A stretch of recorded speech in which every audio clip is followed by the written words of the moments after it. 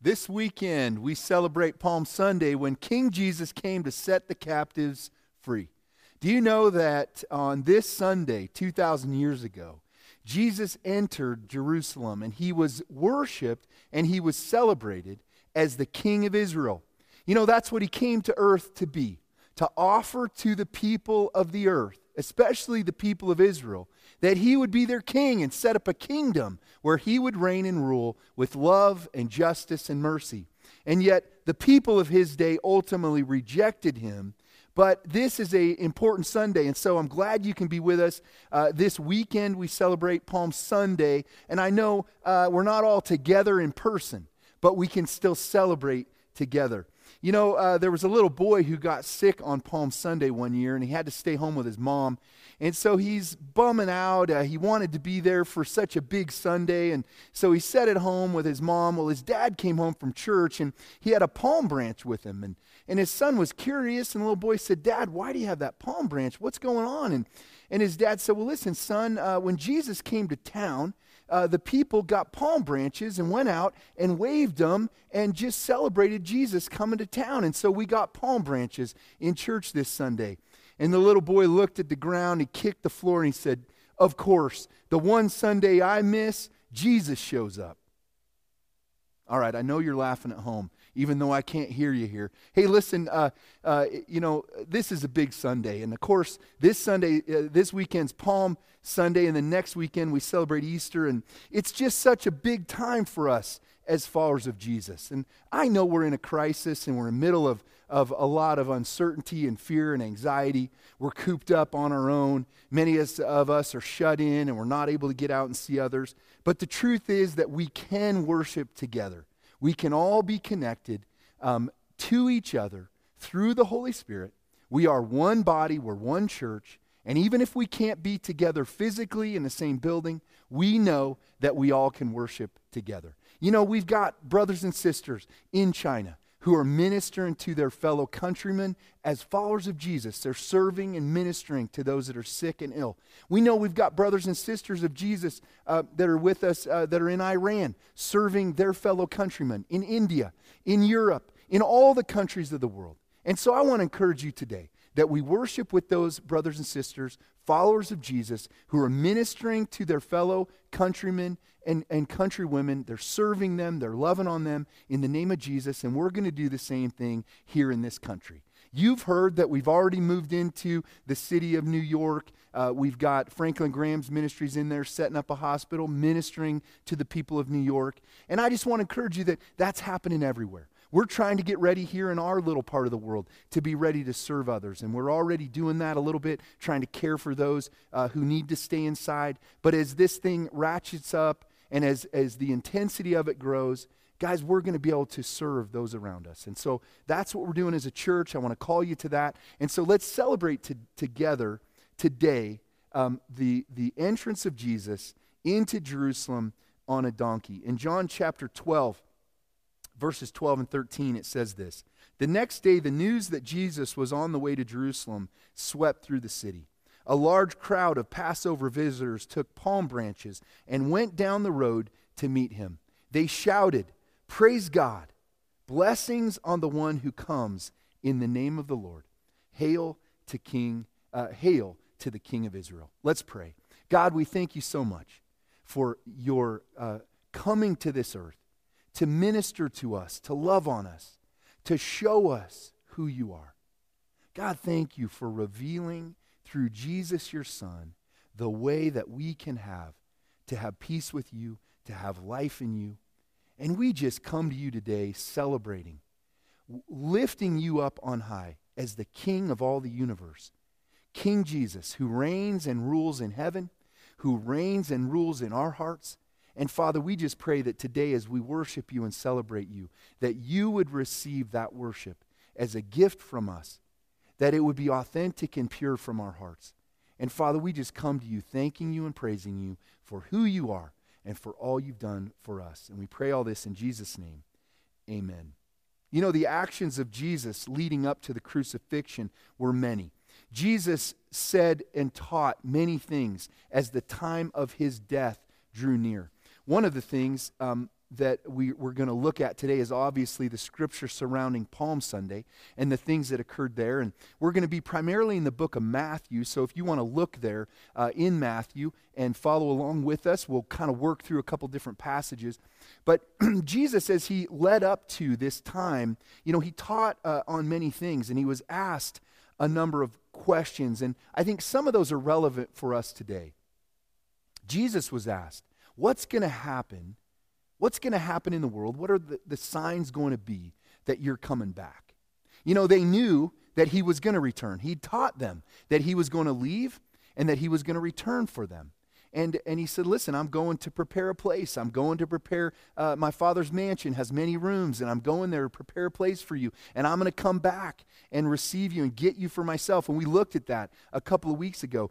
Jesus is going to return. But before he left, they asked him, what's going to happen? How are we going to know that you're coming back? What are the signs? And so Jesus was asked this, and I think it's relevant for us today. I've had people asking me, are we in the end times? What's going on? And so it's interesting that Jesus was asked about when he would return, and this is what he said. Essentially, he said this, don't worry, but be ready. Don't worry, but be ready. If you're in your Bibles in Matthew chapter 24, that's where we're going to start, Matthew 24, and we're just going to start in verse 1. You can follow along on the screen, but if you've got your Bible or your Bible app, you can open it up there. We've got some notes for you, and you can write some things down. But this is what it says in Matthew 24, verse 1 and 2. As Jesus was leaving the temple grounds, his disciples pointed out to him the various temple buildings. But he responded, do you see all these buildings? I tell you the truth, they will be completely demolished.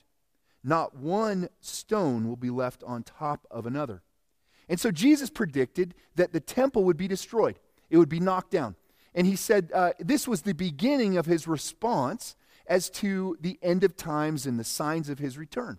And so I want you to know that this occurred in AD 70. Titus laid siege to Jerusalem. There was an uprising. It's called the Second Rebellion of the Jewish people. They did not want to be under Roman rule, and so they would rebel. They would stir up a military uprising and try to overthrow Rome as their oppressors and rulers.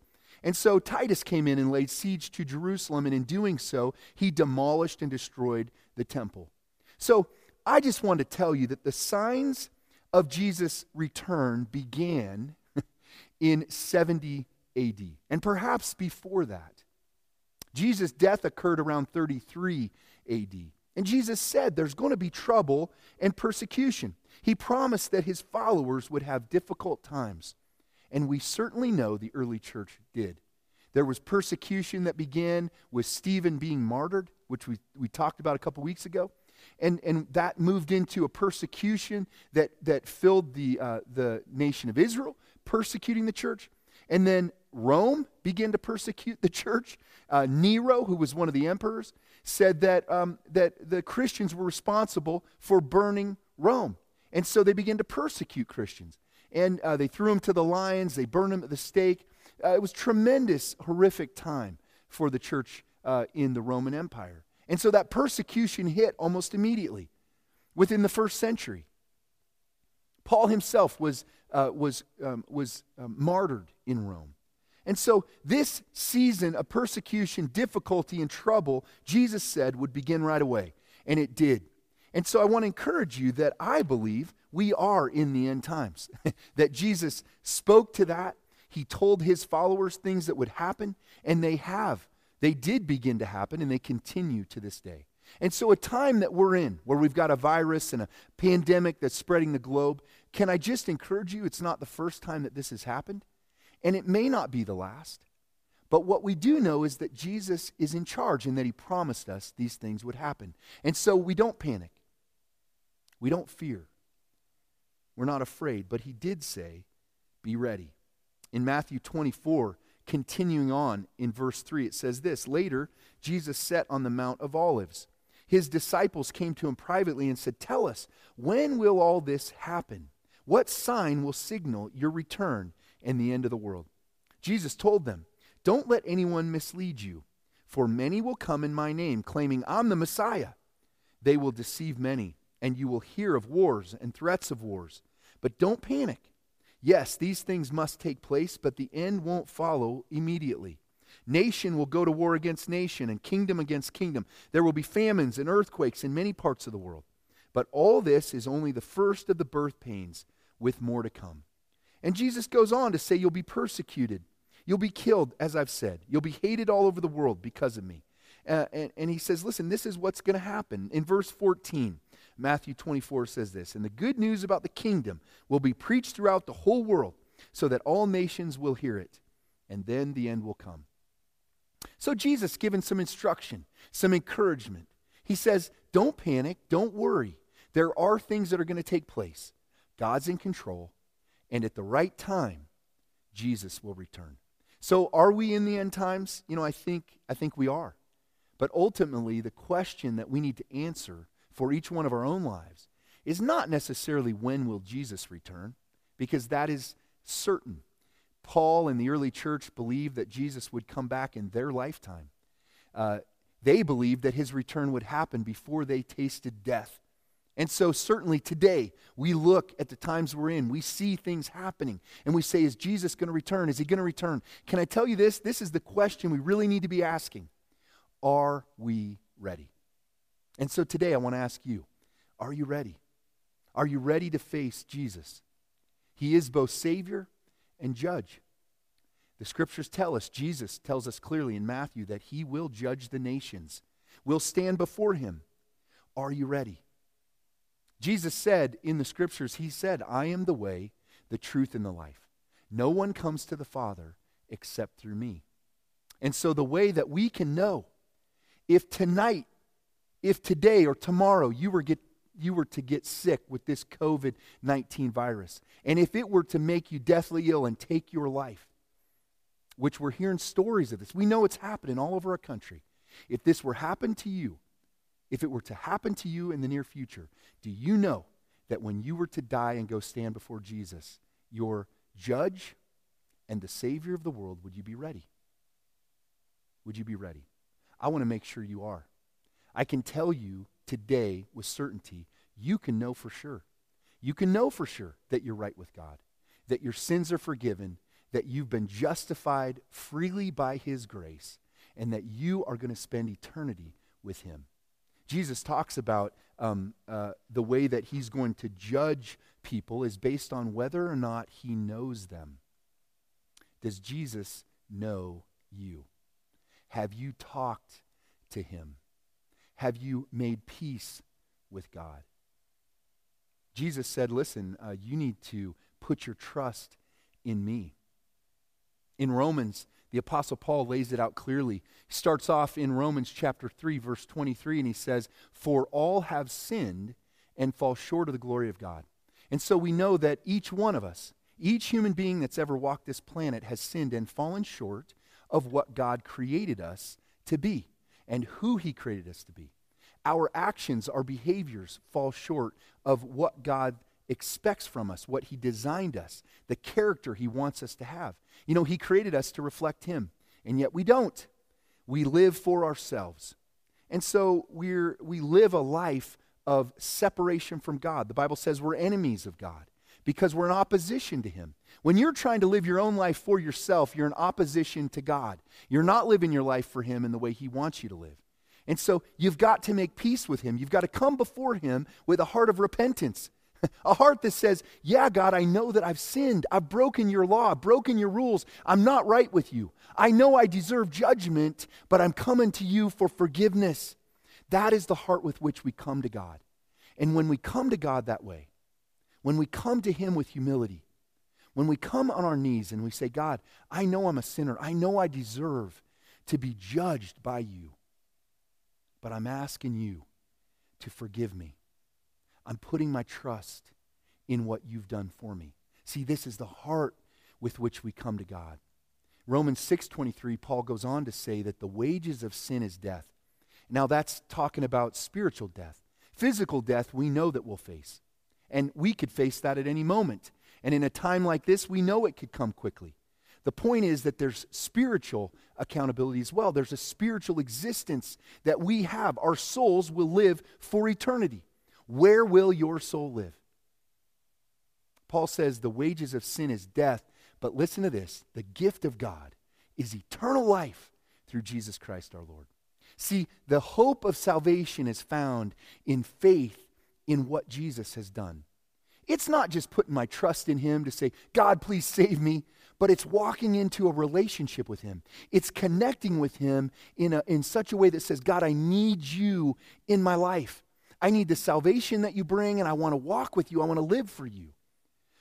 Romans 5:8 says that God demonstrates his own love for us in that while we were yet sinners, Christ died for us.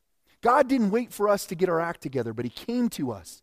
He came and provided a way of salvation and forgiveness. But we've got to come to God with a desire for that, knowing we need it. And if you're listening to me today and you know that you're not right with God, there's something going on in your heart and your spirit, and there's a longing and a desire, and you're being pressed right now. You feel the need to get right with God. And I want to tell you, that's the work of God. That's the Holy Spirit pulling you in. He wants a relationship with you. And I want to ask you today to respond to it. Don't let it go by. Don't let this Palm Sunday pass without you getting right with Jesus, with you putting your faith and trust in him. Romans 10:9 and 10 says that if we confess with our mouth that Jesus is Lord and believe in our heart that God raised him from the dead, then we'll be saved. The promise of the scriptures is that when we put our faith and trust in Jesus, we find hope, we find salvation. Do you know if you were to die tonight, you'd spend eternity with God in heaven? You can have 100% certainty of that. And I want you to have it today. I want you to have it as we move through this crisis so that you're ready. You know no matter what happens, if your life is taken, if you're spared, it doesn't matter. You're ready to spend eternity with God. So take advantage of this moment. Don't let it pass. If you need to pause this video, if you need to walk away from the TV and spend some time with God and just get right with him, ask him to come into your life and forgive your sins and begin to walk with him, man, do it right now. Don't let a moment pass. On Palm Sunday, we celebrate Jesus riding into Jerusalem on a donkey. He rode in very humbly, and yet he was worshiped by the people. They worshiped him and they celebrated him as King of Israel. And the truth is, that is who he was and who he is today. The truth is that Jesus offered to rule the people as Jesus the King. He offered to rule them as Jesus the King. Matthew chapter 21, beginning in verse 1, says this: As Jesus and the disciples approached Jerusalem, they came to the town of Bethphage on the Mount of Olives. Jesus sent two of them on ahead. Go into the village over there, he said. As soon as you enter it, you will see a donkey tied there with its colt beside it. Untie them and bring them to me. If anyone asks what you're doing, just say, the Lord needs them, and he will immediately let you take them. This took place to fulfill the prophecy that said, tell the people of Jerusalem, look, your king is coming to you. He is humble, riding on a donkey, riding on a donkey's colt. And so the disciples went in, they found the donkey. It happened just the way Jesus had said. He rode into Jerusalem to the accolades and to the celebration of the people. They acknowledged him as King of Israel. They offered him, in a sense, to be their king. Yet Luke tells us that Jesus came humbly. Riding into Jerusalem on a donkey was unusual for a king. You know, he would have ridden in on white horses and chariots to much pomp and celebration, and yet Jesus comes humbly on the back of a donkey. He came offering a kingdom of peace, not war. Jesus did not offer to be a military leader, to rise up and overthrow Rome. Well, instead, what he offered, and listen to this, he offered peace with God. He offered a depth of relationship with their king and their God who had created them, who had chosen them to be his people. Can I tell you the same is true today?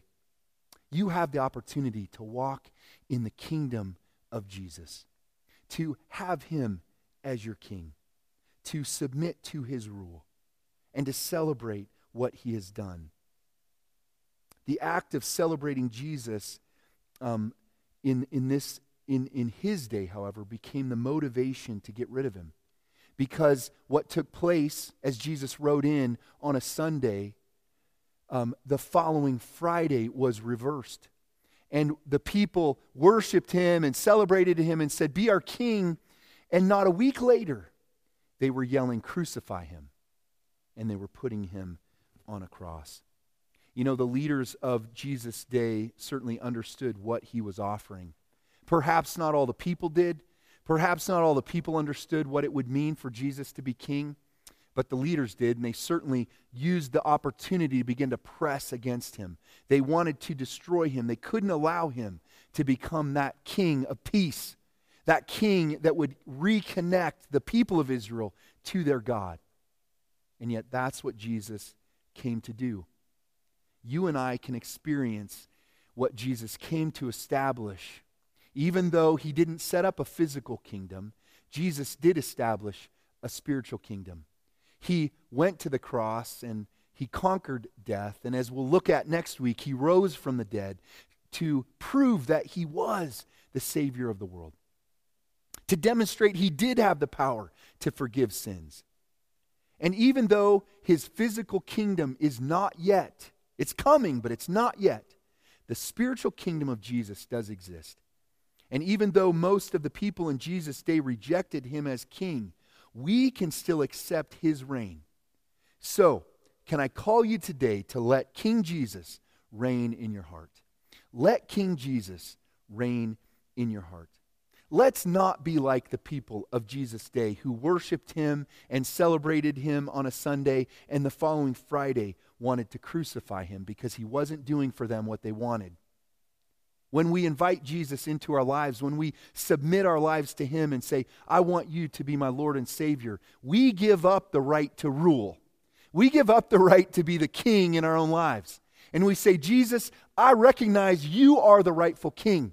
You have accomplished God's will. You sit at the right hand of the throne of the Father. You've been given all authority and a power and dominion. You are the ruler of the universe, and I'm going to let you rule in my life."